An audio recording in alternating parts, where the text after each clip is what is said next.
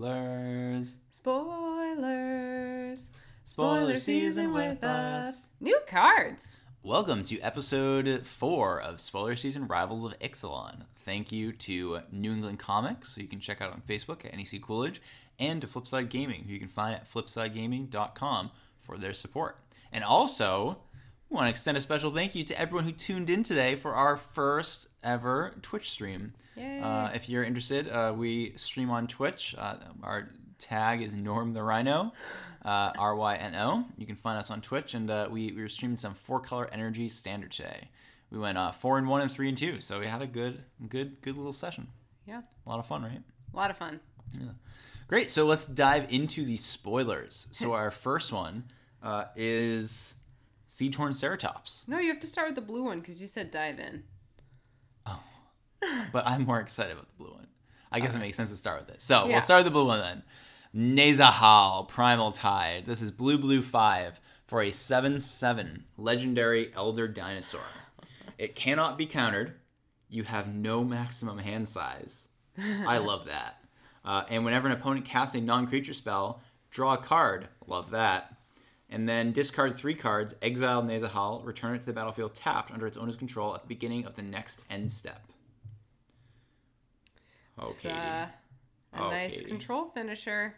This card is beautiful. It's so beautiful. Tell me more. Why is it so good? So beautiful. It's so good in control mirrors. Like, I don't know if I want it as the normal control finisher. The lack of flash is rough. But like, oh my gosh. Can't be countered, so that shuts off like most of the ways that your control deck is going to answer like a big finisher. They still have, Cast Out and Vraska's Contempt and stuff like that. But who cares? They cast it, you draw a card, and then you just discard a couple, exile it, it comes back. Like, that's a real cost, but as long as you can stay like with a reasonable number of cards in your hand, you have no max hand size, so like, it just seems like a really strong control finisher. It reminds me a little bit of Pearl Lake Ancient, which was 7 mana, 6/7 prowess. It did have flash, which was a big upside for it. Sure. But could it be countered? I don't remember. That's a great question. Could Pearl Lake Ancient? I thought it couldn't. I thought it had the uncounterable clause. Yeah, it can't be countered. Can't be countered. And then its avoidance, instead of discarding 3 cards, was you had to return 3 lands you control to their owner's hand. Which... Oh, that's a much greater cost. Because in control, when you're like accruing all this card advantage, you want to be able to cast 2 or 3 spells in a turn, especially if you're in a mirror and you're getting into these like counterspell battles. And it was usually fine to do once, sometimes twice, but once you do it 3 times, you're right, you like couldn't fight over stuff anymore. And your opponent would play something cheaper, and then they would run away with the game. So discarding 3 cards is a little bit nicer, especially if you're going to be getting some card advantage. So seems great in a control mirror out of the sideboard. So you think not as good against, like, as a finisher against a deck like Temur? It's Temur just energy. a little like when I'm playing against Temur, it's weird because right now like the control decks the best control decks are blue-white, but they're blue-white combo control like Approach and Drakehaven. Right, so they don't need this. Well, post-board they sometimes side into Regal Caracal or Scarab God or Locust God or Torrential Gearhulks. Right, because all people need to do is bring a negate in these decks. Well, at least the deck's really Approach struggle. is like completely dead. Yes. And like I don't know if you want this instead because I don't know, like they're not like traditional control decks that are built to play this kind of a control, build card advantage, and then play out like something to end the game.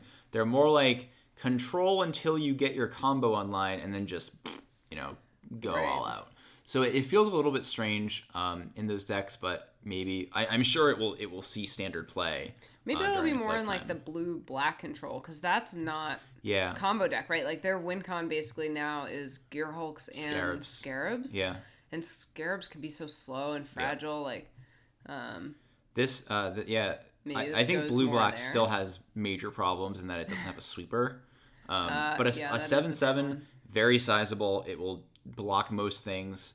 It doesn't have reach, so you can't block the flyers. But it's not great that you also have to tap out on your turn for it. even if you can protect it immediately. And discarding 3 cards is a real cost. I don't think that typically in the late game, you don't always have a grip full of cards. And like if you do, you're already gonna win. You don't need this necessarily.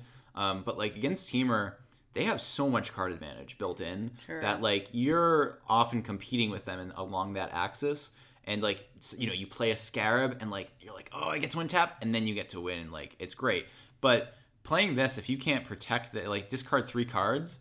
Sure, like then they get to resolve the rest of their threats, or they get to go to town and stuff. Like you might not always want to discard 3 cards. So yeah, I mean it does have the nice card advantage built in, right? Like if they try to remove it, you get a card. But if they're playing out threats, you're not drawing it. Like you're not getting advantage and answers to those. Great card, cool card. Excited to see what kind of shape it takes. Though. If they are playing out Planeswalkers, you do draw. Yeah, Planeswalkers you get to draw as well. Yeah. Okay. So I when Pearl Lake was around, I hated Pearl Lake because it had the problem I think that this did, where like it didn't stabilize you from behind, and it was really expensive, even if it did have flash. And the land thing was a real cost. Right. I think this is a little bit like I prefer it a little bit, even though it's not flash, because like discarding cards and the built-in card advantage is nice. But I would like to play this alongside something like Pull from Tomorrow, or even like Azor that's going to Sphinx's Rev Me, just so I can keep my hand full. Or Kefnet. See, but this is getting like to be a really creature-heavy control. Yeah, exactly. You're still playing Gear Hulks, right? Because that's so much card advantage. Maybe, I don't know. I don't know. Gear Hulks have been not as popular. So, I don't know. I'm sure the card will see play. I don't know in what kind of a role in control decks, but it seems good there. Yeah. All right, so what were you reading before? I was reading the green-white card. Oh, yes. All right, we have a Siege-Horn Ceratops. This is green-white for a 2/2 dino. Right on curve, and it has Enrage. Whenever it is dealt damage, put 2 +1/+1 counters on it. Cool. Wow. Yeah, so if you have a way to enrage this without killing it, it's tiny. It grows really quickly. Yeah. I think you have to have ways to trigger enrage in your own deck. Sorry, in limited, this is awesome. Oh yeah, it's a bear that's really good. Right. Imagining it for constructed, I think you have to have ways to trigger enrage in your own deck. But you can't really do that in green white outside of fight. Well, you're gonna play Naya, no?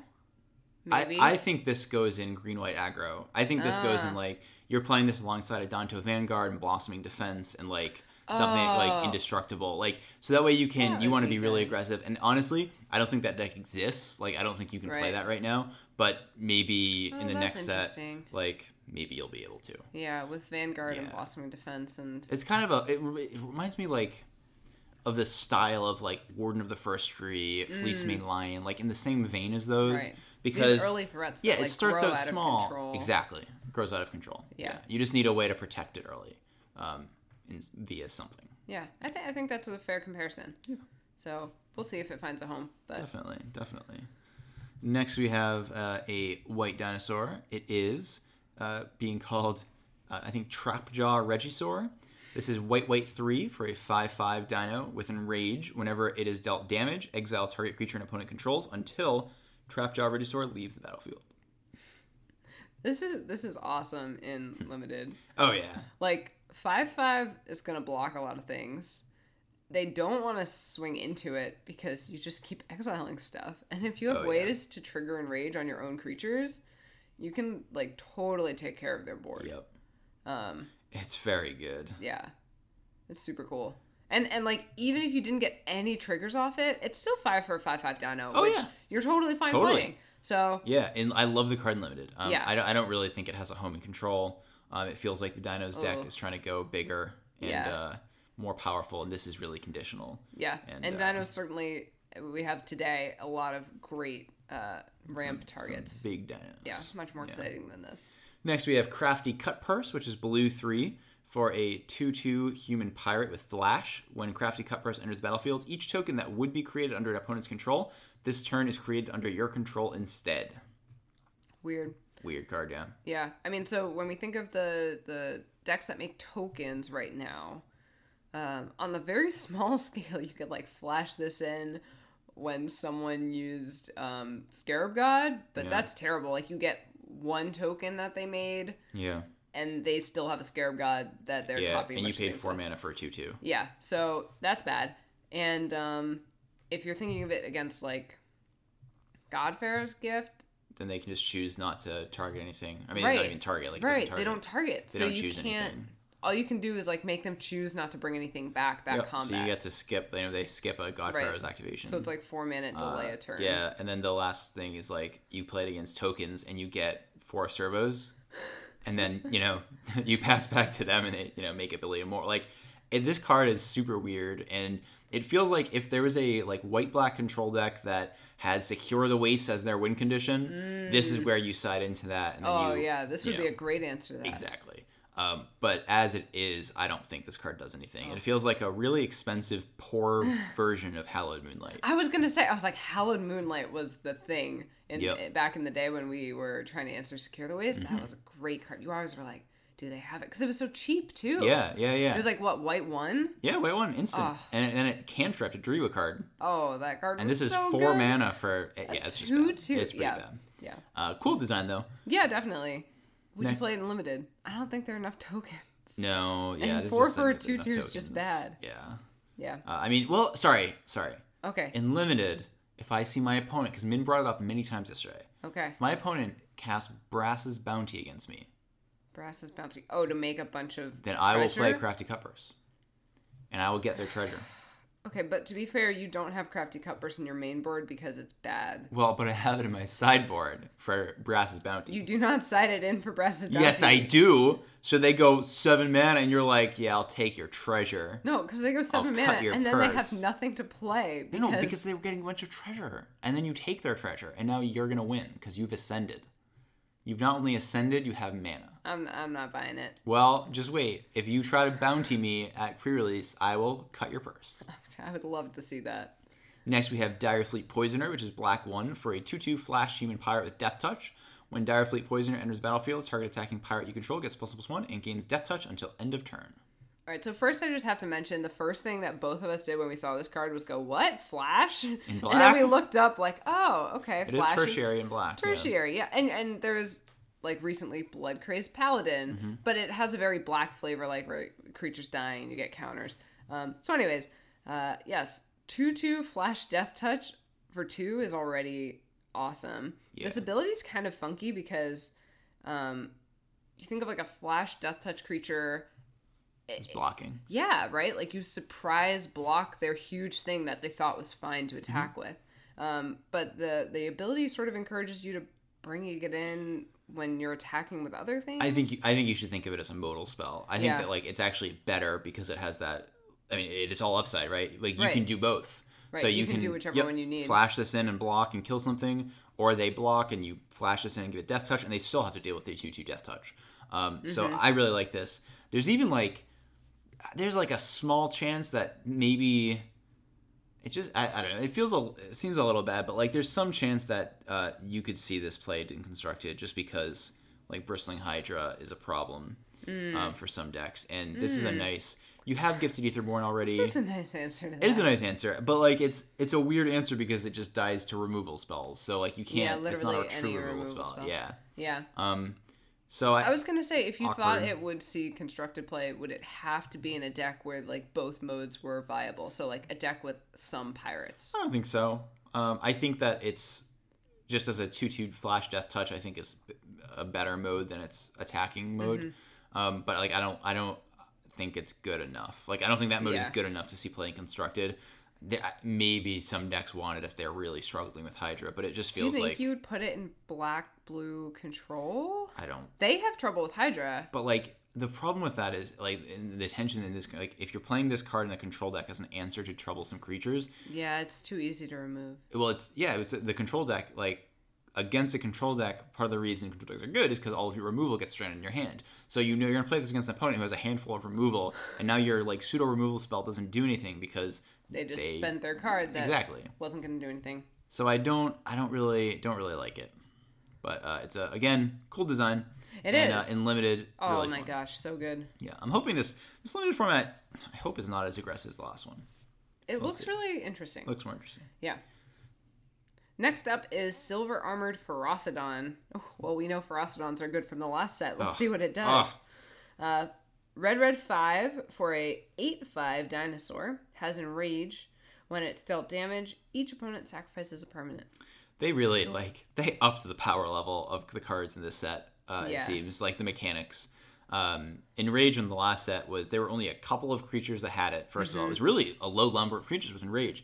And the Enrages were all pretty poor. This is strong. It's permanent, not non-land permanent, and this is on turn 7, so they probably have extra lands because they're flooding at this point. They sack a land, but it's a 7-mana 8/5 too. That's true. And also, if you're in Dinos, maybe you're trying to ramp to this and you play it a little bit early, and then if you have ways to... That's the thing. If you have ways to Enrage, to do it a bunch of times, really good. It begins to be good. Yeah. If you can only think you can do it once, it might. Then, because I'll say that the Pirate in the last set that had the raid trigger of ETB, opponent sacrifices a permanent, that part was so bad. The 2 damage one was always better because they just sack a treasure or a land and it doesn't do anything. Yeah. And this suffers from the same problem. Is that I think you play it because if you're in that deck, if you want a 7-drop because an 8/5 is fine. But I think that you shouldn't have expectations that are too high for the Enrage unless you can really reliably get strong payoff because your opponent's probably on treasure and stuff, and therefore they're gonna sack whatever the least impactful cards for them are. Yeah, I mean on the upside, if you are trading with this, if your opponent is trying to trade with this, an 8/5 probably has to be double blocked if they don't have hard removal. Yeah. So they get 1 Enrage trigger, and it's a 2-for-1, and you're losing one. Yeah, so the dinos that's are a big. really good rate. Yeah. So I like it. Next up, we have pretty bizarre. This is one of the weirdest cards. This is Path of Metal, red-white legendary enchantment. It's the flippy enchantment. We're just waiting on blue-green. Notice they saved that one for the last day. Maybe it makes Merfolk viable. No, maybe it makes Team Energy really good, and they're we don't want people to see. All right. Anyways, they'll back be so to this angry with us. Path of Metal. Path of Metal. It's red-white for legendary enchantment. ETB. It deals 1 damage to each creature that doesn't have First Strike, Double Strike, Vigilance, or Haste. Weird. Whenever you attack with at least 2 creatures that have First Strike, Double Strike, Vigilance, or Haste, transform Path of Metal. It turns into Metzali, Tower of Triumph. You can add 1 mana of any color to your mana pool by tapping it, and you can also pay red 1, tap it, and deal 2 damage to each opponent. Or white 2 and tap it. Choose a creature at random that attacked this turn. Destroy that creature. So now white is doing stuff that's random. Randomly. That's so not white. I don't the whole thing is bizarre. It's really weird. You want to have enraged creatures that aren't Vigilant, First Strike, Double Strike, Haste. Did I say those right? Yeah. But then you do want those creatures to be able to attack so that you can get the ability on the backside. And then you can randomly destroy attacking creatures. The abilities which may are or may weird. not take care of the whole card, it feels like it's not coherent. It does 4 different things, none of which relate to each other in any way. Yeah. But backside, dealing 2 damage each turn is good. Oh, and sure. it's cheap. Sure. 2 mana for 2 damages is nice. Yeah. I mean, in limited, if you... I don't know, if you have a critical mass of First Strike, Double Strike, Vigilance, this and is Haste, weird. This card is so weird. Then you play this. Red-white. So this is in the dinos? Or, dinos. Just dinos. Red-white aggro dinos. I don't know. I hear that people might like it in Commander because it's a weird card. But in Constructed, I have a hard time imagining this sees play. Oh, I don't see it in Constructed. It's too bizarre and conditional. Yeah. I'm still trying to figure out. I think it's good and limited if you have a critical mass of those keyword abilities. I just like it in limited as if you have a bunch of enraged dinos. That's you. Just paying 2 mana and getting all those triggers, I think is sweet. But then just play Ryle if you get it. Well, Ryle replaces itself, but it also only does 1 damage to 1 creature, right? Is it 1? I thought it was 2. Oh. Ryle? Yeah, I think it's just 1. Whereas Path is going to hit all of your enrage. So that could be really good. Yeah. But also some of the dinos have these abilities, so then it doesn't... But maybe they don't have enrage and this? We'd have to look. Weird card. Interesting. Yeah. So next up, we have a cool pseudo Snapcaster Mage in red. We have Direfleet Daredevil, which is red 1 for a human pirate. It's a 2/1 with first strike. When it enters the battlefield, exile a target instant or sorcery from an opponent's graveyard. You can cast that card this turn, and you may spam mana as though it were mana of any color. If that card be put into a graveyard this turn, exile it instead. So it has the Snapcaster Mage ability. Basically, you're giving it flashback. But to your opponent's graveyard. And it doesn't have flash. Right, this creature does not have flash, yeah. But it does have first strike, which is a nice change for a red deck. Has the same stats as Snap. It's an Ambush Viper, but without flash. And without the ambush part. It's a Viper. It's a Viper. So the thing that's like not... So Snapcaster Mage is good because it targets yourself. And you play it in decks with lots of spells. Where you know it's going to have a good target. This card, less so. Because if you play against a creature deck, and then you're like, flash it, or you can't flash it in. I play this. Then it's going to be really, really underwhelming. Yeah. I'm like trying to think if it has some weird application of like... Because you can use this to exile cards from your opponent's graveyard. So you could like cast this against Storm, and then cast like their own Past in Flames or something. Which would be weird. But it exiles it, and you get to give Past in Flames. But, like, realistically, there's just way better ways to exile cards than this. That was a really good try. Thank you. I try hard. Yeah. In Limited, I like it. A 2-mana 2/1 is awesome. And the ability doesn't really... 2-mana 2/1 with first strike is awesome. Yeah, I was going to say, I would play it just for that. But the ability is, like, almost irrelevant in Limited, because there are so few, like... non-creature spells, right? I mean, the ones that are played matter, right? They're usually removal, but they're so much more expensive than 2 mana. If you're playing this early, which you might be hoping to, it's not hitting anything, which is fine. Yeah. So, it's cool, but it's not going to make it. Design. I mean, it's just Snapcaster Mage. No, but it's like in red and first try. They actually said they like if they could go back and do it again, they would have made Snapcaster Mage red. Really? Yeah. I guess, it's still end of turn, which is very red, and... Does red get flash very much? Red can have flash. But, like, Snapcaster Mage fits in either blue or red. And it's fine. I think they just said they just would have preferred it in red. Interesting. But, yeah, I don't think the card is very good and, like, constructed because it doesn't have flash... Like, one, it doesn't have flash, but mainly because you can't guarantee your opponent is playing spells that you want. So. And it's, like, our next card... is Fathom Fleet Mutineer. This is blue 3 for a 3/2 human pirate with raid. When it enters the battlefield, if you attack with a creature this turn, you may return target creature to its owner's hand. Alright, so it has some flexibility. It's target creatures, so you could return your own if you want to retrigger an ETB, or you could bounce theirs for some tempo stuff. Yeah, this effect is so good in Limited because of what you said. When, like, if you bounce something with value, awesome. But just that, like, you're getting a 3/2, which is good. Yeah, the fact like, that for it's 4 on a mana body. is fine. Yeah, it's a reasonable body, and you get to bounce something and, like, maybe semi-time walk your opponent. Right. So I think the card is great. The fact that you have to attack is, it's a downside, but I don't think it's very hard. And especially in this... You're maybe playing a Pirates deck. Yeah. It shouldn't be too hard. Yeah. So, great and Limited, not going to make it into Constructed. It is common. You'll see plenty of it, I think. Yeah, I like it. I would look forward to playing it. Yeah. Next, we have Slaughter the Strong. White 1, sorcery. Each player chooses any number of creatures with total power 4 or less, then sacrifices the rest. Total power. I stress that because I looked at this earlier and was like, oh, it's like Dusk for 1 less mana. But it's worse because it's 4 or less instead of 3 or less. But no, it's total power 4. So you could keep like 2 Glint Sleeves or 1 Rogue Refiner and a Thopter. Yeah. Or... Interestingly enough, like, Rogue Refiner having 3 power is going to be one of the best things for this card. Yeah. Because it means they're usually going to have to get rid of their Rogue Refiner. So I'm really intrigued by this. Yeah. Because it's like a pseudo I think it's super hard to evaluate. I think that, like, you're going to have to play with it and see. Because, like, the temptation is, 3 mana board wipe. 3 mana board wipe is great, right? And it means, too, that if you are running this and your opponent knows you have it, like, there's a real cost to pumping a Cub or a Hydra past 4. Right. Which is great for you because that's the less that you not have to dying as block. quickly. But at the same time, you can cast this and then it doesn't do the job of a board wipe when your opponent makes 4 Thopters and is like, yeah, I'll keep these.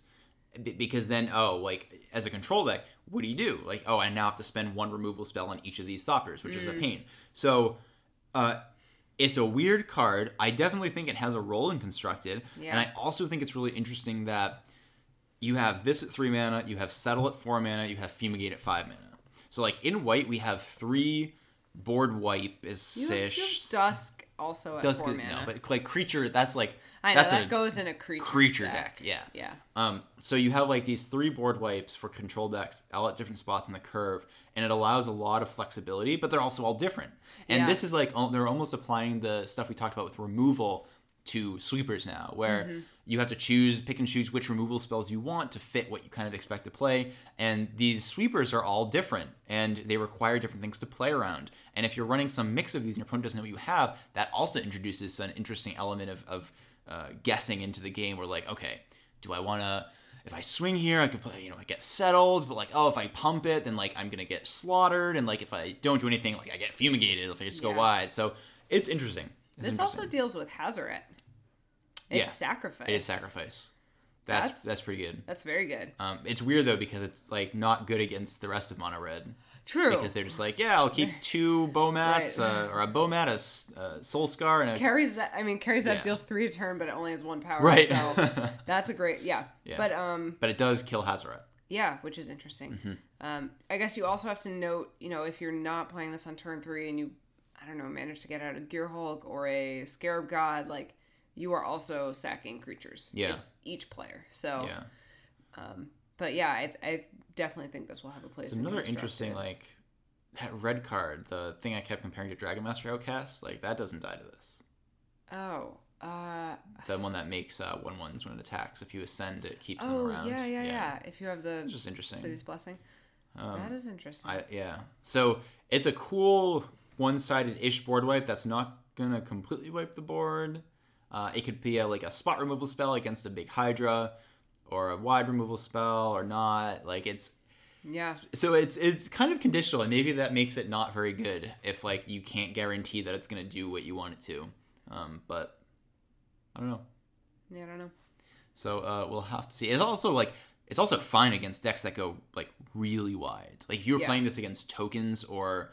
not tokens, because they are happy to wipe the board. But if you're playing this against, like, vampires that go really, really wide, you get everything except, like, Mavern Fane and 2 tokens. Like, whatever. That's fine. That's pretty good. So, I don't know.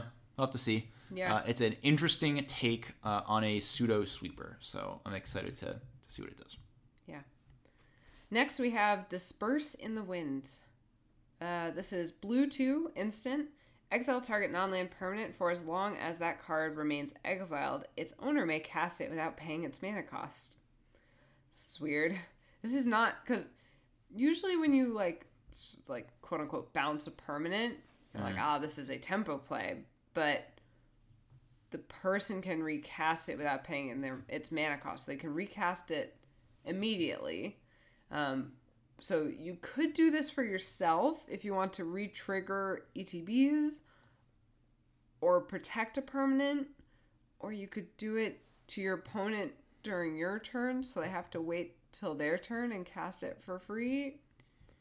I don't know. I don't get it, frankly. It's very strange. Yeah. Because it's not... It's like kind of like you're just... It's not a temp. You're almost just blinking it, but like it comes back at any point that you want it to. Yeah.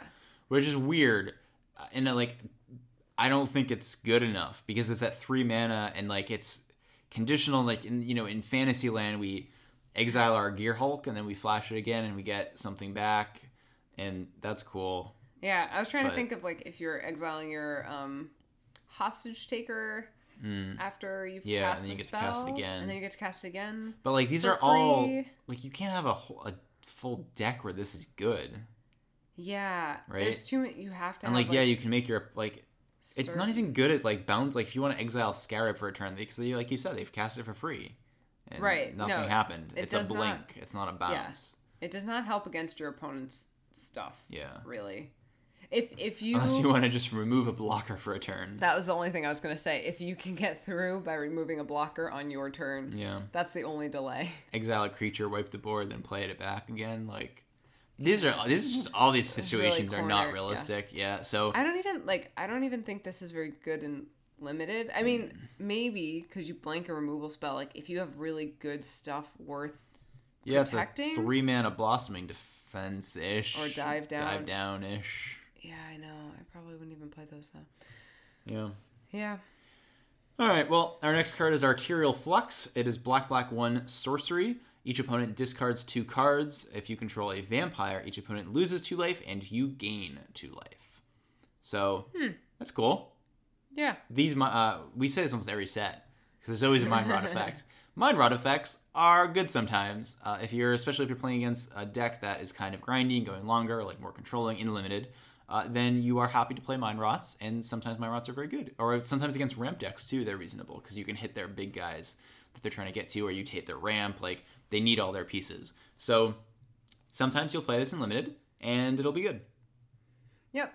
And sometimes you won't, because the cards in limited don't have that high power level overall, so hitting 2 cards out of their hand, it does put them behind. Like, they're going to be top decking sooner than you, but also, they could just be cruddy cards. Yeah, keep in mind that like discard, the downside of discard is that you are spending mana to get rid of things that your opponent never had to spend mana on. So you're losing like mana advantage. Yeah. And they're choosing whatever's the least damaging. Yeah. And also though the vampire thing sometimes will be relevant. Like that is true. That can really be relevant. Yeah, you get to drain. There's a lot of stuff in vampires that we've been seeing that cares about your life. So. Next up, Deadeye Brawler. This is... Oh, I like this card. Black, 2 for a 2/4 human pirate. Has Death Touch and Descend. And when Deadeye Brawler deals combat damage to a player, if you have the City's Blessing, draw a card. I love Death Touchers with high toughness. Yeah. And it... Oh, sorry. I keep thinking it's flying because of the art. That's going to be confusing. It does not fly. But it does have high toughness and Death Touch. And I'm going to have I think the pre-release is going to be really fun. Yeah, these cards look very cool. Yeah. And I'm very curious to see how hard it is to get Trigger Ascend. So this card is great without Ascend. Yeah. Well, I shouldn't say great. It's good. It's 4 fine. for 2/4 Death Touch is a card I would play in limited. Yes. The fact that the Ascend puts it over the top. We're like, this is going to get through sometimes, or like if not, then... And they can't really chump it forever because it has the big toughness. So like it'll keep eating stuff until they... it guarantees basically that it will eat a good creature, which is nice. That's or 2 for 1, right? If they have to block with like 2 bears, you just divide the Death Touch damage up. So like, 2 bears isn't necessarily what you want to trade for, but... Yeah, so I think this card is cool, and it's much better when you can Ascend. But even before that, it's like, it has pseudo unblockable unless your opponent sacks like either 2 creatures or 1 good creature. Yeah. Right. So I like it. Because like you can just trade off like a the rats they always print, the black rat 1/1 Death Touch. You just trade that off with a token, right? And it doesn't matter. But 4 toughness means that like they need to put some stuff behind this. Right. So yeah. Next card is Azor's Gateway. 2 mana, legendary artifact. You can pay 1, tap it, draw a card, then exile a card from your hand. If cards with 5 or more different converted mana costs are exiled with Azor's Gateway, you gain 5 life, untap Azor's Gateway, and transform it. And then it becomes Sanctum of the Sun, which you tap to add X mana of any one color to your mana pool, where X is your life total. This is bizarre. It is bizarre. On the front side, it loots, and then you gain 5. It loots, and you need to, like, if you want to be flipping it, you need to, like, exile different kinds of cards. Like, you need to intentionally a land, like an attune, a 3-drop. Yeah, it's like, weird. You need to be thinking about, you might not, So anyways, that's kind of weird. Yes. Yeah. The backside, though, this ability is really good. It particularly, like, this basically lets you... If you, I just keep thinking of it like Azor. If you swing with Azor, it lets you Sphinx's Rev for like 2, right? You're tapping like a white, and then you're tapping this for 10 or 11 blue, and you get to Sphinx's Rev for like 8. Yeah, I guess like additionally, like in the Azor deck, how much life are you gonna have? Right, like I mean, it fuels you're itself. using life as a resource. Yeah, but it doesn't matter. Like after the first one, Sphinx's Rev gains you life as well. Yeah. So then you put. I guess when this flips, you'll have at least 5 life, more than at least 6. Yeah, at least 6. But unless you're playing like that card that Ad Nauseam plays, Phyrexian on life. Okay, well, they wouldn't play this. No. So additionally, this you could play with other X spells, things like Torment of Hailfire. Because those, janky Grixis Medallion, what are the 4-mana artifact that lets you copy spells when it flips. It reduces the cost of instant sorceries. And the Primal Amulet. Primal Amulet, yeah. So against like the Grixis Amulet decks that have this is like pretty cut to ribbons. Expensive for them though. Like no, this is fine. 2 mana, and then you have to invest 5 mana over the course of 5 turns. But it's like this is super cheap. It is very slow. But it's like it's no slower than Amulet is. Like Amulet's 4 mana and then it flips and then 4 turns later. Need 4, yeah. So this is like fun if you're gonna go with the Torment of Hailfire or the Cut to Ribbons way. I feel like it's also competing with cards like Search for Azcanta, which for 2 mana do similar-ish things to the front.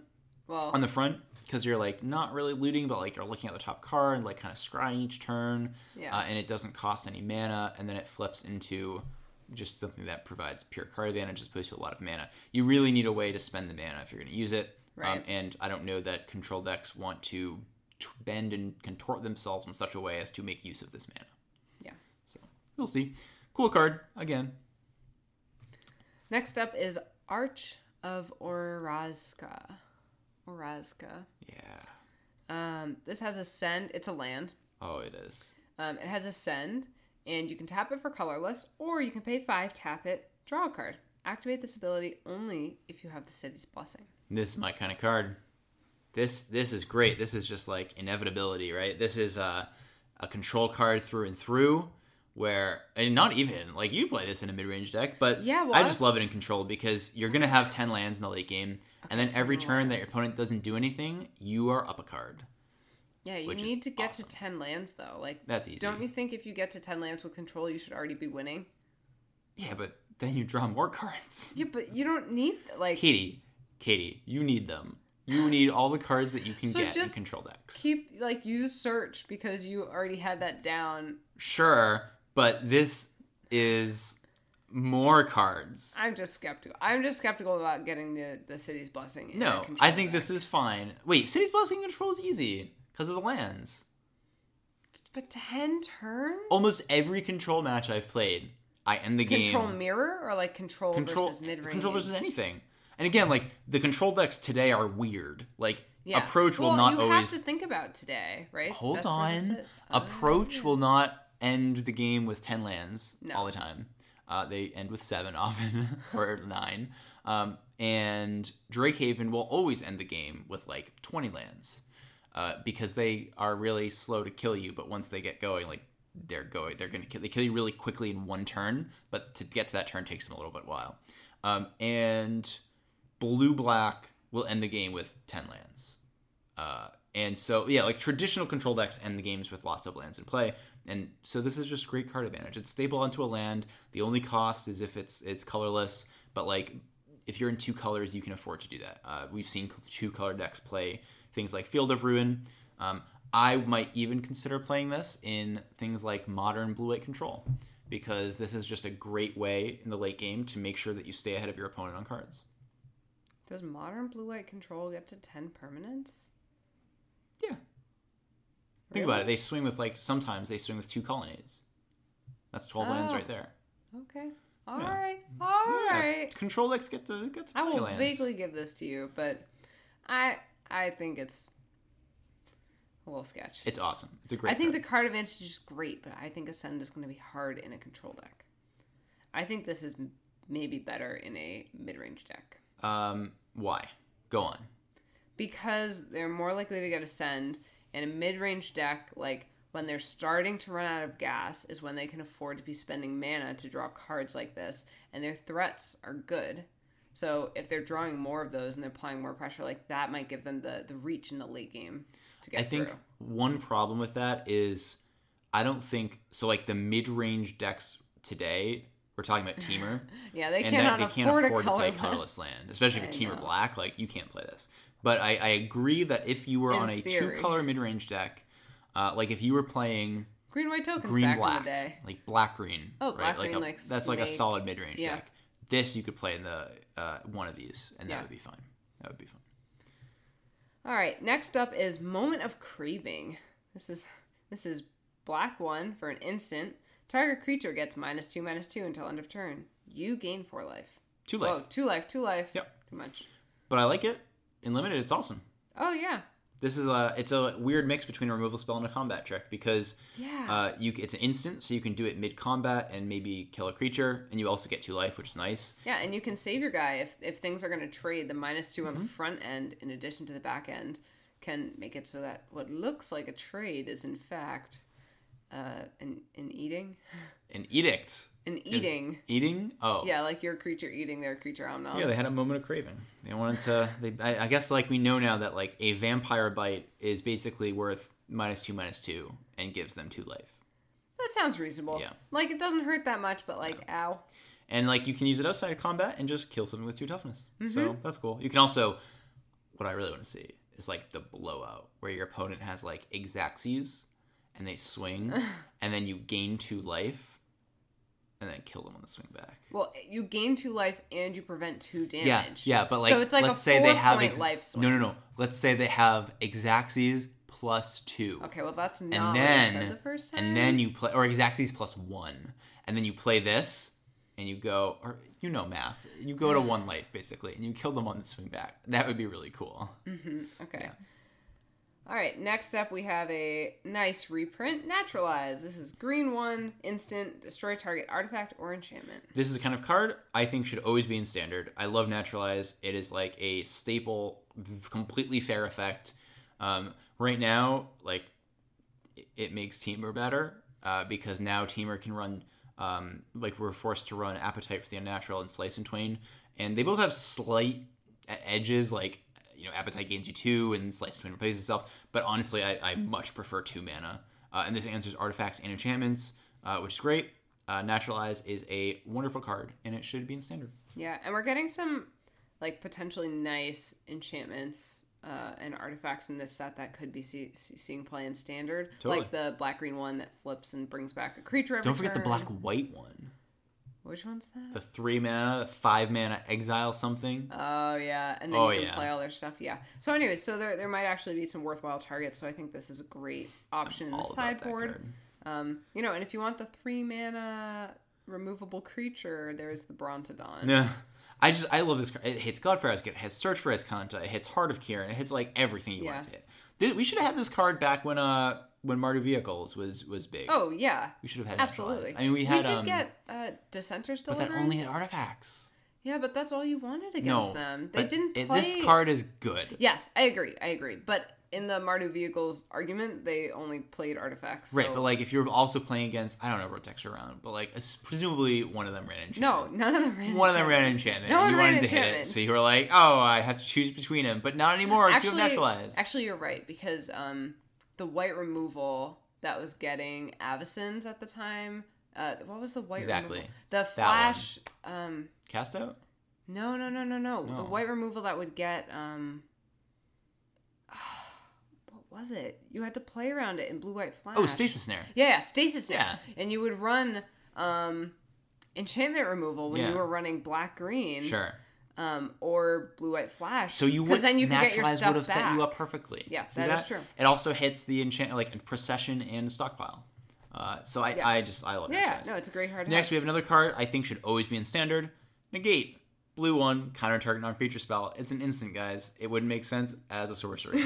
So Negate is a fantastic Magic card. I'm really excited that we will get to keep it after rotation. Yep. So and now you can pick your favorite art. I really like the art on this one. I've been and I probably will continue to play the art of just like the circle, just because I think it's a classic Negate. I really like it. But this art is really pretty, so I could totally see playing this. Very colorful. Yep. I really like when they do the blue counter spells that have like this blue-red sort of like. It's kind of reminiscent of like the Force of Will, what is it? Counter Squall? No, Counterbalance? Yeah, a little bit of Counterbalance and a little bit of one of the invocations, like Spell Pierce that was supposed to be Force of Will or something like that. Yeah. Yeah, totally. A little reminiscent of that. It's very nice. So, pick your favorite negate art, but that card is sticking around, which I think I agree is a good thing. Next we have a Mutiny, which is red sorcery. Target creature an opponent controls deals damage equal to its power to another target creature that player controls. Huh. I think this is good if like you're playing against like this is often going to be red destroy a creature. Yeah. It's pretty cool. Yeah. It's a sorcery, but it's kind of interesting. Fine. So like it probably can't get rid of their best creature. Right. But it can get rid of their second best creature. The only way it can get rid of their best creature is if you like attack and they block and they're like because their creature's much bigger, so your thing gets eaten, so you have lost a card. And then you're 2-for-1ing yourself. But then you have their best creature fight their second best. They don't fight. I mean, kill your second best. Uh-huh. Oh, they don't fight, so it wouldn't take damage. If they fought, it'd be better. Like, this card would be incredible. If you can make the... Okay. Yeah. So never mind. It's still, like, red. It's common, too, which is cool. So, like, if, I would play one or two of these, and, we'll see kind of what the power toughness looks like, but like against dinosaurs, you can hit something as long as it doesn't have enrage. So like that's the downside is that that enrage is a thing.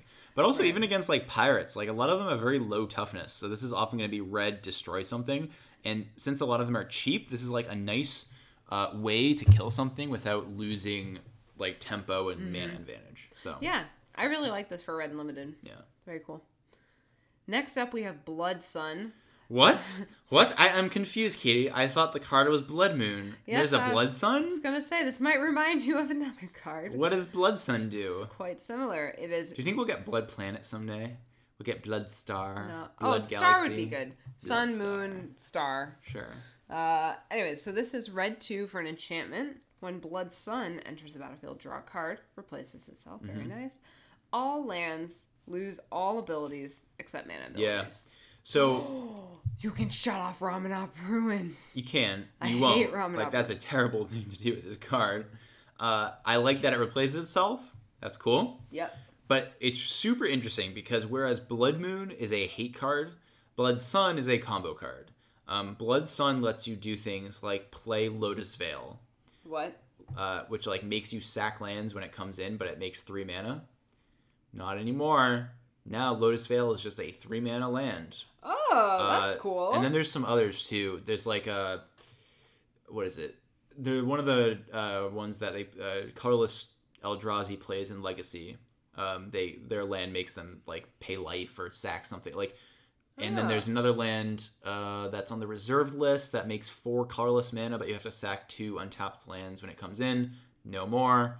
This also shuts off fetch lands. It shuts off bounce lands. It means that like when the bounce lands come in, they come in untapped and they don't bounce something. It shuts off Valakut. But like Blood Moon already shut off Valakut.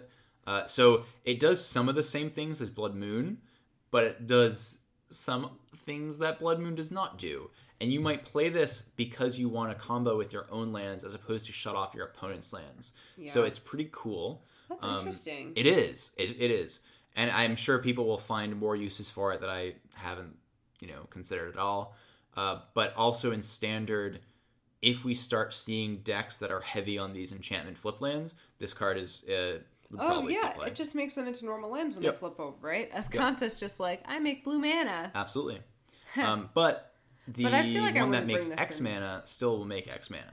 That's true. That's mana ability. Yeah. I feel like though, like you would not bring this in just to shut down Azkanta. No, but I think you would bring it in if your opponent was playing like standard lands and they had like Vances that flipped and like Azkanta that was flipping and like the Talisman that was the Amulet that was flipping. Like if you were heavy on these like lands and you built a control deck around lands, Blood Sun is where you want to be. Yeah. That's cool. So, cool card. It's a fun throwback to Blood Moon. Mm-hmm.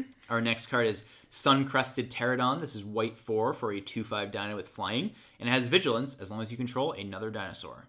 Seems like an easy condition. Reasonable. Yeah.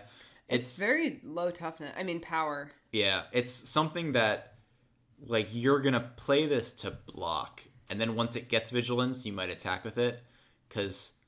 So it's a little weird because it feels like Dinos want to be a little more aggressive. Maybe green-white doesn't if you play the Brontodon, and then this becomes a 5/5, so that's cool. But I'm not, like, thrilled with this. I like it against decks with lots of flyers, and I like it if you're just trying to block. And, you know, the vigilance is nice upside. Then it can start swinging, so. Yeah. Yeah. Our next card is Sun-Collared Raptor. This is red 1 for a 1/2 dino. Has Trample, which may sound weird on a 1/2, but the next ability will clarify that. Yeah. You can pay red 2 and give it +3/+0 until end of turn. I like this. This is... So it doesn't say you can only use it once a turn. Right. So if you have 6 mana, it's +6/+0. Mm-hmm. And if you have 9 mana, it's +9/+0. Yep. And it's 3 Trample. mana for +3. So, Yeah. like, this is a fireball. Yeah. Almost. It's very nice. And you can lay it down early. It's common. You'll see plenty of them. Yeah, it is interesting because it is a card that it's pretty bad in the early game. Oh, yeah. And you really want it in the late game, but then it's 2 mana and very easy to kill. Right. But Like I like it. I think it's reasonable if you think you're going to go late and you're looking for a mana sink, then this card is where you want to be. I feel like this card will kill people. Yeah. We'll see this card kill people. It may kill people. It may just end up, like, trading with something. Like, if you have to block with it and pump it, that's not really what you want to do. No. But, like... No, this is like how you... It can do that, though, if you have to. If that's this where is you like want. you want to kill someone with this. Yeah, So. it's pretty cool. Yeah. Next, we have Raging Regisaur. So you many may have Regisaurs. remembered Regisaur Alpha. And the other Regisaur from yesterday. Oh, yeah. Just Regis everywhere. Mm-hmm. This is green red 2 for a 4/4. And when Raging Regisaur attacks, it deals 1 damage to target creature or player. Note, it doesn't specify target creature and opponent controls, so this is a nice way to trigger Enrage or get through that one last point of damage that you needed to deal to your opponent or something. And that rate. Yeah, 4/4/4/4. That's a good rate. Doesn't have trample. Doesn't matter. Yeah. 4 mana 4/4s are fantastic. Yeah. I kind of like them better than 5 mana 5/5s. Yeah. I like them. I think it just seems like they're less frequent. I like this card a ton. I mean, because it basically has 5 power when you want it to. It triggers Enrage. It kills things. It kills pirates. It kills tokens. I think the card is very strong. I would pick this very highly if you're going to be in red-green. I think this card is really good. Yeah. No, Actually, I think the point about it pseudo having 5 power when you want it to is very good. Yeah. If you're getting through to your opponent, you're dealing 1 damage directly to them. If you're trying to swing through some creatures, you can deal the extra damage to the blocking creature or like whatever you think is going to block. Yep. And here's another side note. I know I kept complaining about all the X1s. This can just ping off X1s. It just feels like when so many dinos want to be pinged, so this pings them. Yep. Pirates, if you're playing against them, this will kill pirates, and this will kill vampire tokens. And it may kill merfolk. It might kill merfolk as well. But like it's good against it just feels awesome. I think the card and the body is great. Like I love the card. Raging Regisaur is great. Yeah. Our next card is Resplendent Griffin. This is blue-white 1 for a 2/2 Griffin. Fancy that. Has flying and ascend, and when this griffin attacks, if you have the city's blessing, put a 1/1 counter on it. Man, I remember when we just had Windrake. Like, blue 2 for a 2/2 flyer. People were like, yeah, Windrake's pretty good. Yeah. Now, this card is, if you're in blue-white, because, it is not mono blue, so that's the downside. But if you're in blue-white, 2/2 flyer is always something you're interested in for 3 mana. And if you get City's Blessing, this card grows out of control very quickly. And people, they're not going to be able to deal with it. So, it's cool. I like it. Blue-white's kind of awkward because there's no tribe that has blue-white in it, right? Yeah. Because dinos are Naya, Grixis, black-white, blue-green. Yeah, so blue-white and black-green are not represented in any of the tribes. So it doesn't really have a great home. But if you want to try to draft like blue-white flyers or something, blue-white control, this card is great. Yeah. Next up is Hornswoggle. Love the card name. weird. Hornswoggle. I'm going to Hornswoggle you. What? This is blue 2 instant. Counter target creature spell. You create a colorless treasure artifact. Token. Yeah. Normally, I don't love Essence Scatter effects in Limited unless you, or just kind of counter magic generally, unless you know your opponent has, like, big bombs. Essence Scatter is particular because, like, sometimes their big spells are not even creatures. But in a format where, like, we have big, expensive dinos, I think this is a really... dinos. Yeah, this is a good card that, like, I think you should pick up one, maybe two. Pick up one. Yeah, I mean, they're uncommon. Side it in. I don't think you can depend on them to wheel. And I probably wouldn't main this, but, like, out of the sideboard against dinosaurs, I think this card is really strong. Yeah, I totally agree. So let's look at one of these scary dinos. The last big dino. We have Zakama, Primal Calamity. This is red, green, white 6. That's something you don't hear every day. For a 9/9, legendary creature. It's an elder dinosaur. It has Vigilance, Reach, and Trample, but not Haste. So Gishath has it there. Not Haste. When it enters the battlefield, if you cast it, untap all lands you control. Wow.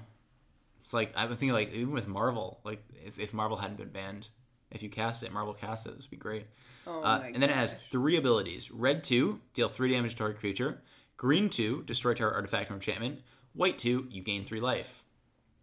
So this is great card advantage, stapled to, like, a 9/9 beater that can block and attack and trample and reach. Strong. Like, oh my gosh. And, like, okay, so assume you have 9 mana. You probably have, mana dorks, but assume you have, like, 9, like, straight up 9 lands. So you play this, you untap them all, and then... shoot creatures for 9? Yeah. Yep. Gain 9 you can life. shoot 3 creatures down. Yep. So it's funny, though, because in Standard, this is actually not my favorite dino, like, ramp target. Because, 1, you might be using creatures to ramp there.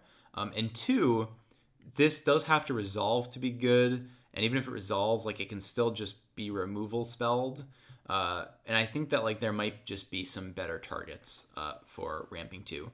But it's a very cool, very flashy card, and I don't think I'd be surprised if someone decided to use this as, like, one of their ramp targets.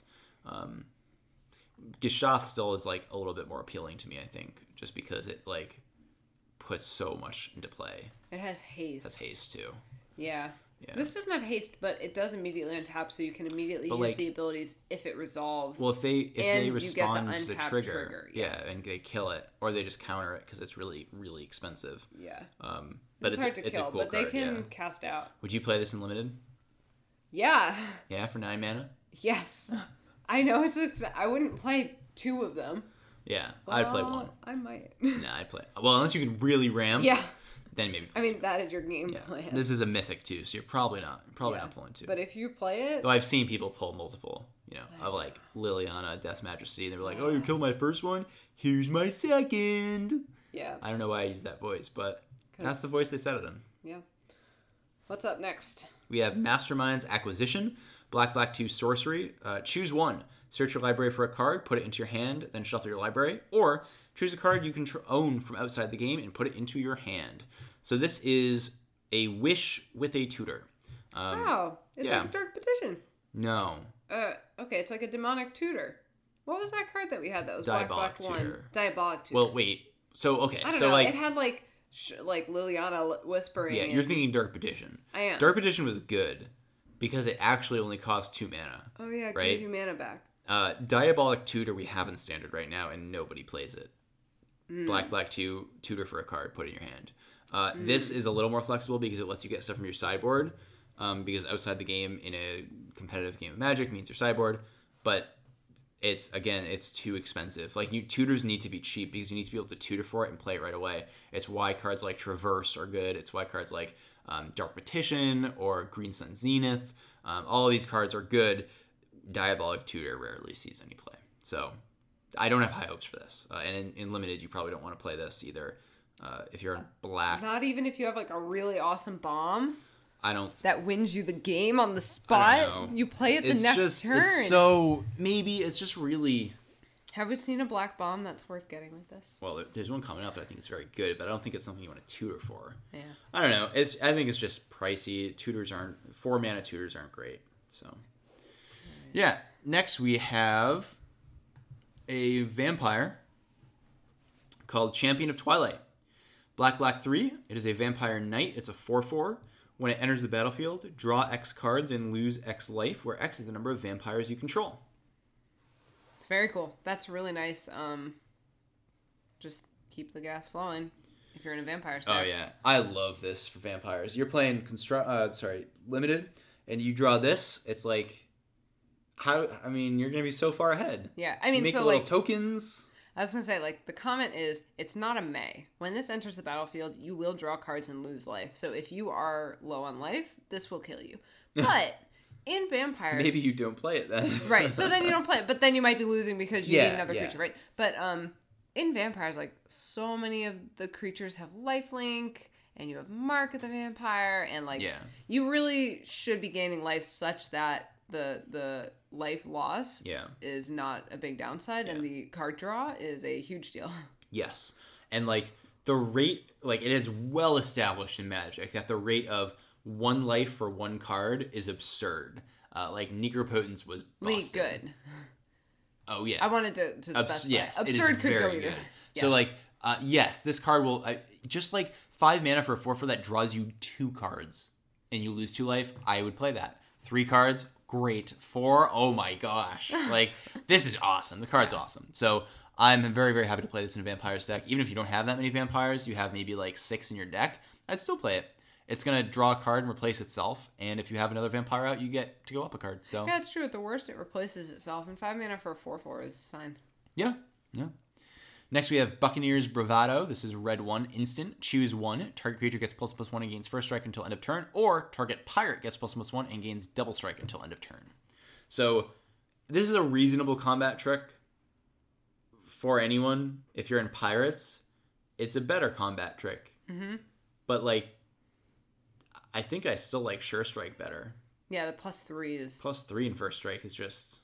Yeah. I mean, who cares about pumping the back end? This does feel the first something... strike is what matters. Yeah, I do think, like, Sure Strike is the better combat trick. This is the better, like, if you're playing pirates, at least, like, I'm just going to kill you here. Because, like, double strike, +1/+1 double strike on a pirate. Yeah, but how big are your pirates? I don't know. They're, like, 2-3 power. So, like... So maybe you're getting an extra 3 or 4 damage. Yeah, I don't love this. Which is nice, but it's not like that's not game ending. No. It's not like if you did this with if it gave double strike to a dinosaur. Yeah. If you gave double strike to a trampled dinosaur, that's like a whole different story. But I still think this is a fine combat trick. I agree. I think it's Sure Strike better. I think it's actually kind of like a subpar combat trick, and like you would play it if you have to. But it's not my favorite. It's really not my favorite. Okay. I think the reason is because like it's not going to really let you trade up very well. Like Sure Strike lets tiny things kill big things. Yeah. This is not going to really do that. Right. And the pirates are kind of small, like you said. Yeah. Next card is Sea Legs. Sea Legs. Sorry. I was just gonna, because you just said pirates are kind of small. Sorry. Pirates are gonna do a better job of trading up. They're gonna have to trade, but the double strike means it will probably be able to trade with something pretty large. But then, like, you don't want to 2-for-1 yourself. That is true. You are 2-for-1ing yourself. Yeah. So that is bad. Okay. But you can trade up. Yeah, you can. Like, sometimes you have to. So the next card is Sea Legs. It's blue. Enchantment Aura. Flash. Enchant creature. Enchanted creature gets +0/+2 as long as it's a pirate. Otherwise, it gets -2/-0. Okay. I don't like this. Pirates don't want to block, so I don't think you're going to give a pirate +0/+2, and you're paying otherwise a single blue mana and a card to give something -2/-0. It's like a combat trick. It's not. It's just not very good. Yeah. I don't think it's very... Like, -2/-0 is such a small amount. I don't think it's worth a card. So, don't love it. All right, next up we have Dinosaur Hunter. Oh, no, the dinos. Okay, well, this is a Dino Hunter. Luckily, it's not too large. It's just black 1 for a 2/2 human pirate. When Dinosaur Hunter deals damage to a dinosaur, destroy that creature. Whoa!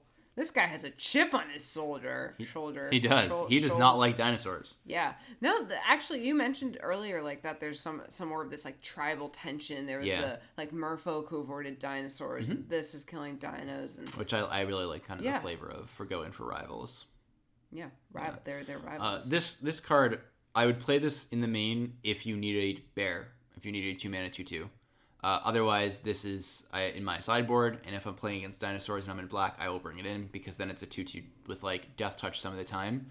The card is bad. Like, usually it has no rules text unless you're playing against dinosaurs, right?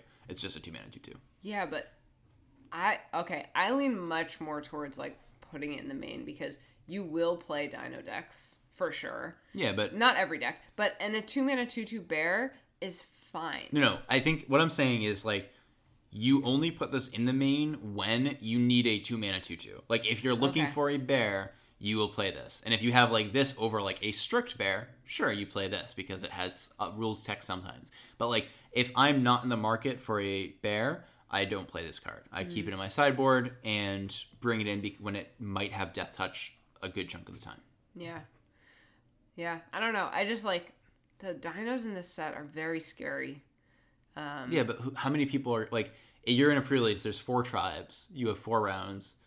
Maybe it depends. Like, maybe people are super into dinos. And, I don't know. I think all the best bombs, right? Like that, we have the elder dinos. We have like I think the best bombs are dinos. They're really expensive though. Like I remember last pre-release, people kept trying to do dinos, and like my best results was when I played black red aggro. Yeah. And just like ran people over. Well, that's the question, right? Is this set as fast as the last set? I don't know. We'll see. Yeah.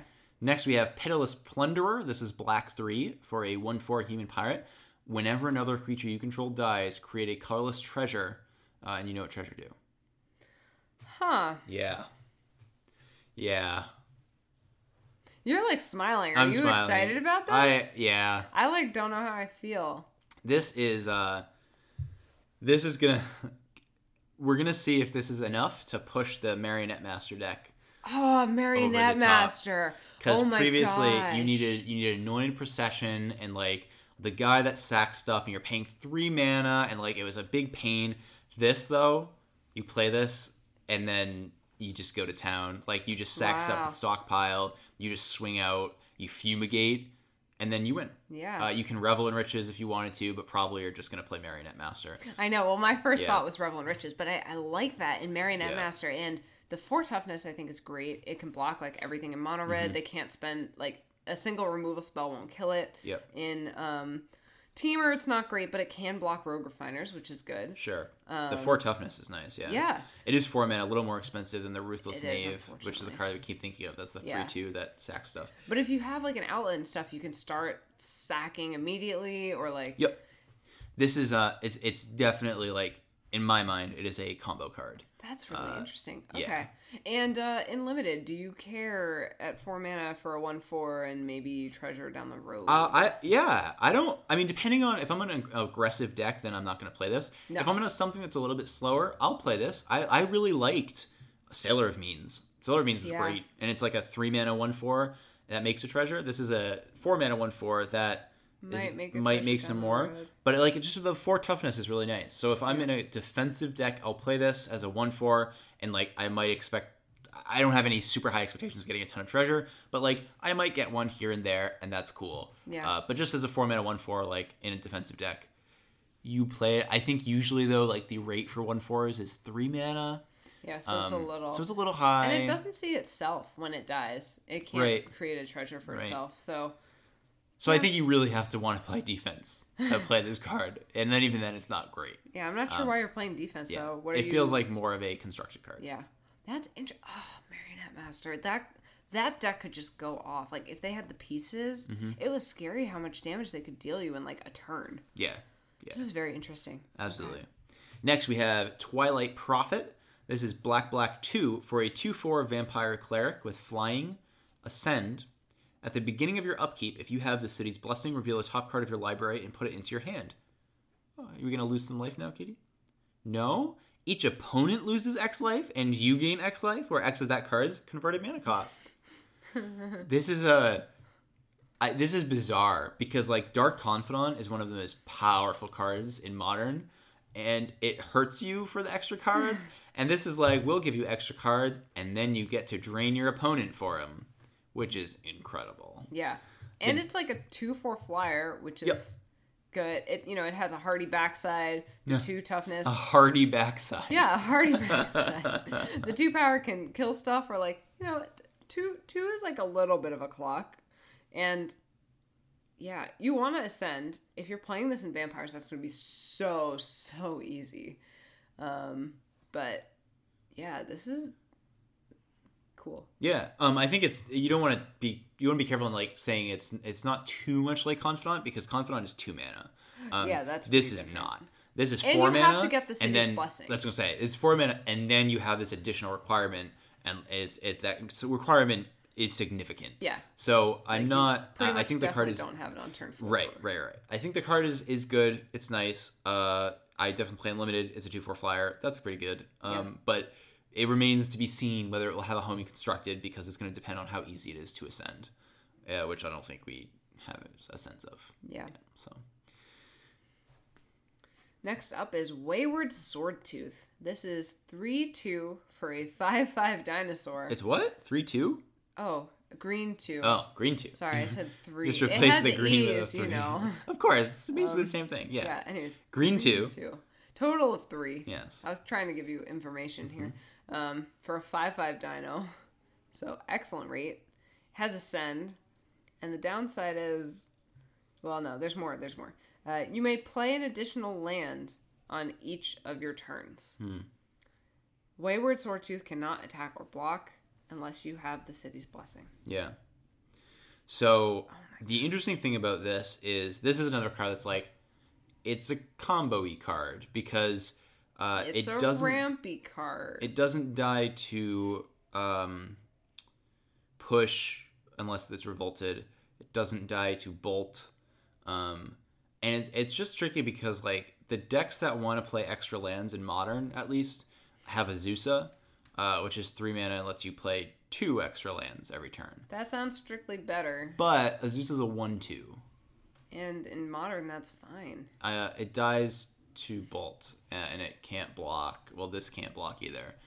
Right. But what I'm saying is, like, that's what it's competing with. Azusa is better, like you said. So I don't know that this will have a home in Modern. In Standard, I thought this, like, definitely goes in, like, the rampy dinosaur deck. I don't know. Really? Because it's not like it's the weird ramp where you're playing extra lands. You don't get to like actually search your deck for, like, you're not gaining. I don't know. I'm not super sold on it in Standard. Because how many lands do you realistically have? Like, you play this, you play an extra land, and then it just sits there. It's a 5/5 that can't do anything. You have 2 lands in hand. It feels like really conditional. Like, it feels like usually the play additional land stuff, that effect is played in combo decks that are trying to go off by doing something with their lands. Like Explore, Azusa, Primetime, like all these cards that let you play extra lands. Or Primetime does not let you play extra lands. But Primetime is played in those decks oftentimes.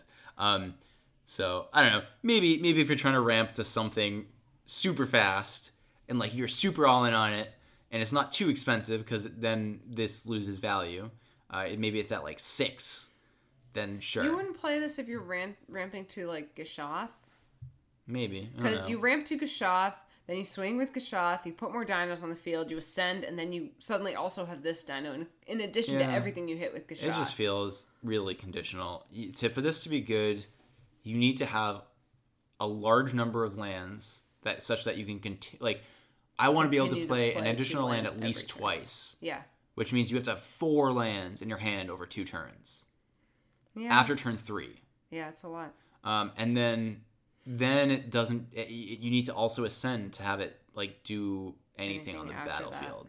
So I'm not too sold on it, but I could be wrong. Interesting. I thought this was like a shoe-in for like a dino ramp deck, because it was just like it let you ramp, and then when you were done ramping, you could start playing dinos. Like, then it became a dino. So it was like good early, good late. It's like, but like, and the thing with this not is that easy to remove. But the reason that they're like usually like it's card disadvantage. It's card disadvantage. Yeah. You're paying 3 mana to not do anything. in terms of cards. Yeah, right? yeah. You get to play lands out faster, and that is an advantage people want. But like usually it's combo decks that are willing to trade card advantage for like tempo, right? Because if you get your combo off really fast, your opponent's not going to be able to win. So I don't know. We'll see. I'm not convinced, but I could be wrong. I've been wrong before. And I think our final card of the night is the enchantment that we've all been waiting for to find out if it will break Temur Energy. It is the blue-green enchantment, Hadana's Climb. It is blue-green 1, legendary enchantment, so a great rate. At the beginning of combat on your turn, put a +1/+1 counter on target creature you control. Then, if that creature has 3 or more +1/+1 counters on it, transform Hadana's Climb. It becomes the Winged Temple of Arazka. You can tap it to add 1 mana of any color to your mana pool, and you can pay blue-green 1, tap it, target creature you control gains flying and gets +X/+X until end of turn, where X is its power. Yeah, this looks really good for Temur. You think so? Well, with Cub and Hydra, the flip condition is really easy. And if you gave a Cub or a Hydra flying, I know that people are throwing Cartouche on in like these Pummeler decks, but this is like repeatable Cartouche with Pump. So here's why I'm hesitant about it. First, like people are kind of cutting Cubs, and like in Temur Mirrors you side them out, but also Refiner and Hydra both have 1 more power than toughness. Yeah. Which means that a counter doesn't actually let them like survive a trade. Yeah. Which is kind of awkward. So then it's a matter of like, does Temur want to pay 3 mana on the turn when it has its best plays, Rogue Refiner and Whirler? Yeah, those are the best. Does it want to spend 3 mana to play this? And well, it's probably not a turn 3 play, because they're putting a +1/+1 counter that turn on what, a Servant? Yeah. Because it does something the turn it comes down. Sure. So, like, you're probably not playing it on turn 3. You're playing it later? Yeah, playing it turn 4 or 5. I could be convinced that maybe this is like a 2 of. Maybe. Because it does feel... It's just, like, it feels terrible against red, too, because you're not, like, But if you already have... Yeah, it's like, it's only good if you already are surviving against red, right? Yeah. So it's not good against Ramunap. In the mirror, it is good if it like sits there for a while. And if you get it to flip, you will win. Probably. I don't even think it has to sit there. As long as you are keeping in Hydras in the mirror, this is pretty easy to flip. People don't tend to do that either. People cut Hydras in the mirror a lot. And people are cutting down the number of Hydras they have anyways. Yeah. All right, well, okay. In the condition that you are playing a Temur deck and you are keeping the Hydras in the mirror. How often is a Hydra a 7/6? Like, Hydras trade off really fast. Because it has 3 or more counters on it, right? Yeah, but this is 2 turns, though, right? Like, so first either... So this kind of incentivizes you not to attack in the Temur mirror. Because if you attack with a Hydra, it's dying. It'll trade off. Because you're saying because you want to keep it to do this. To flip. Yeah. I mean, if you have 6 energy to pump Hydra twice, the turn this comes in, this flips. Because it's going to put a counter on the Hydra. That's the 3rd. You flip it. Then you give the Hydra... But I just don't think that happens. Like, the play pattern of Temur is not to pump Hydras. Yeah. Right? It's to save it. And, like, Cubs, they die really fast. They don't get counters. And if they get counters, you're already winning. Like, you don't need this card. Yeah. And then also... The flip side, it's nice, but there are, like, Thopters are good at jumping. And you're paying 4 mana to do this and, like, flings, like, leap something into the air, and, like, they can jump it with a Thopter. Yeah. All right, so in contrast to Temur, let's talk about Merfolk, because there is that rare Merfolk that gives ones with I was going to say Snake. Counters unblockable. I was going to say Sultai. You go Sultai Snake, and you get this card. This is 2 counters every turn. Yeah, that's pretty nice. And you, like, go back to, like, Verdurous Gearhulks or Walking Ballistas. Like, it seems like it's a Snake card. Yeah. And also, like, this also... I can't think of where, but it feels like it could be a Modern card. The backside feels really strong in Modern. Like, Yeah. it's kind of like a mini Kessig Wolf run, where instead of trample and plus X plus O, where you're dumping all your mana, if you're already playing big creatures, giving it flying and plus X is pretty nice. And getting a counter every turn is nice, but I think that, like... So, but this card, like, came out while we're doing this podcast, so I'm just stream of consciousnessing, because I'm about to actually go in the opposite direction and now say, now that I think about it, though, like, 3 mana for a counter return is probably pretty terrible for Modern, so maybe not. Yeah. Okay, so, but then on Merfolk. Yeah, fish, sure. You think this goes in Merfolk? Standard Merfolk? Yeah. Why not? Why not? Why? I have no idea. I don't know what standard Merfolk looks like. is But I I have no think, idea. like, if we're thinking that there's, like, a lot of small Merfolk, like, throwing a counter on... Are there? I didn't... Sure. When you say standard Merfolk, I have no idea what you're talking about, because I have no idea what that deck is. But you've seen, like, the Merfolk that we and have they all so far. do 5 different things. Like, they all want the deck to go in a different direction.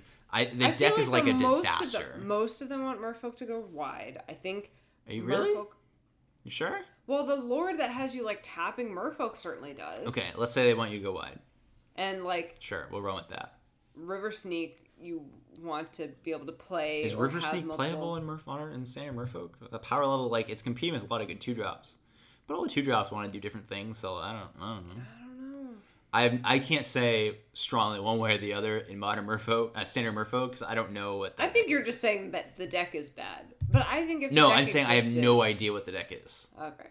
If, like, someone builds a blue-green Merfolk deck, I'll look at it, and then I'll say, I understand, but, like, I don't get what the deck is doing. Like, how does the deck win games? Like, what's its play pattern? None of these things are clear to me. Vampires, I understand. The deck wants to go... Vampires is bad.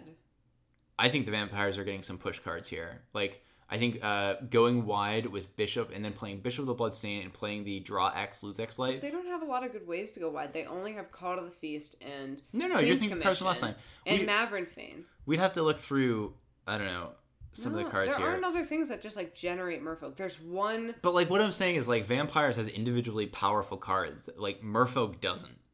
Yeah, but I feel like a lot of the individually powerful cards in Vampire depend on you having more vampires and, like, having gone wide. I don't know. I think you might be able to do it. You might, like, with, I don't know. Like, I think... We haven't seen a lot of the commons and uncommons, which might be making tokens.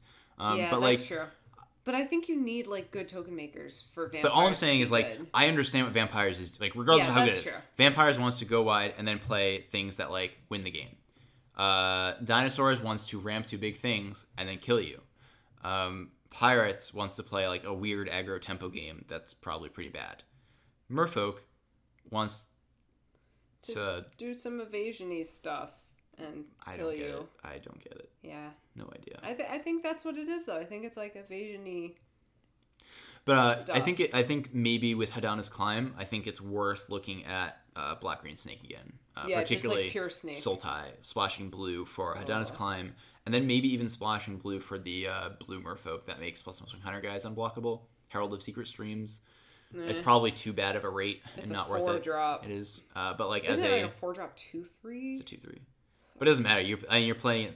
The problem with it is like, it does like you can kill it mid combat. Yeah. Because like we've seen cards like that see play, like in the Collected Company mirrors, they play that angel at tap your opponent's board, right? Because you just kill them, and this creature doesn't do that, so it's probably not very good. But I can see splashing blue. If you're looking for that, you might rather be playing like River's Rebuke or the Merfolk that taps their board, right? Because it's almost like giving all your creatures unblockable, which is essentially what you're trying to do, but it's not. It's just better. Removable. Yeah. So Hadana's Climb. Yeah, we'll see. We'll see. I like it in Sultai Snake. Sultai. And I would definitely play it in limited. So actually, Sultai Snake is like morphed into Sultai Energy, right? With like it has. Yeah. I was gonna say like I still think you'd keep the Cub because the Cub Snake interaction is just insane. Yeah. Like for every single energy, you even get just putting counters like on Siphoner is pretty good. That's true. Like Menace is great. Putting like a counter on Ballista every turn, or 2 counters on Ballista every turn for free is awesome. Yeah. But you have to, like, so also the flip condition of this is not optional. So when you're putting a 3rd counter on, you're flipping, right? So if you're trying to keep it on the front side to keep placing counters, you need to spread them out. I think that's okay, though, too. Yeah. Because the deck does good. Like, it can put out a lot of creatures, and you can kind of spread them out. Yeah, I think that like that deck might be the best home for this. But I guess we'll see. I haven't read anything on this card, what other people think, so we could be way off. Maybe it's like a mandatory 2 of and all teamer decks going forward. All right, I don't think. Maybe it's. I don't think we're that far off. We'll see. But that I think wraps it up. I don't think there are any more spoilers that come out in the last like minute. Let's see. There are not. Right, that's it. So that wraps up our penultimate episode of Spoiler Season Rivals of Ixalan. We'll be back tomorrow, where we will review the final full dump.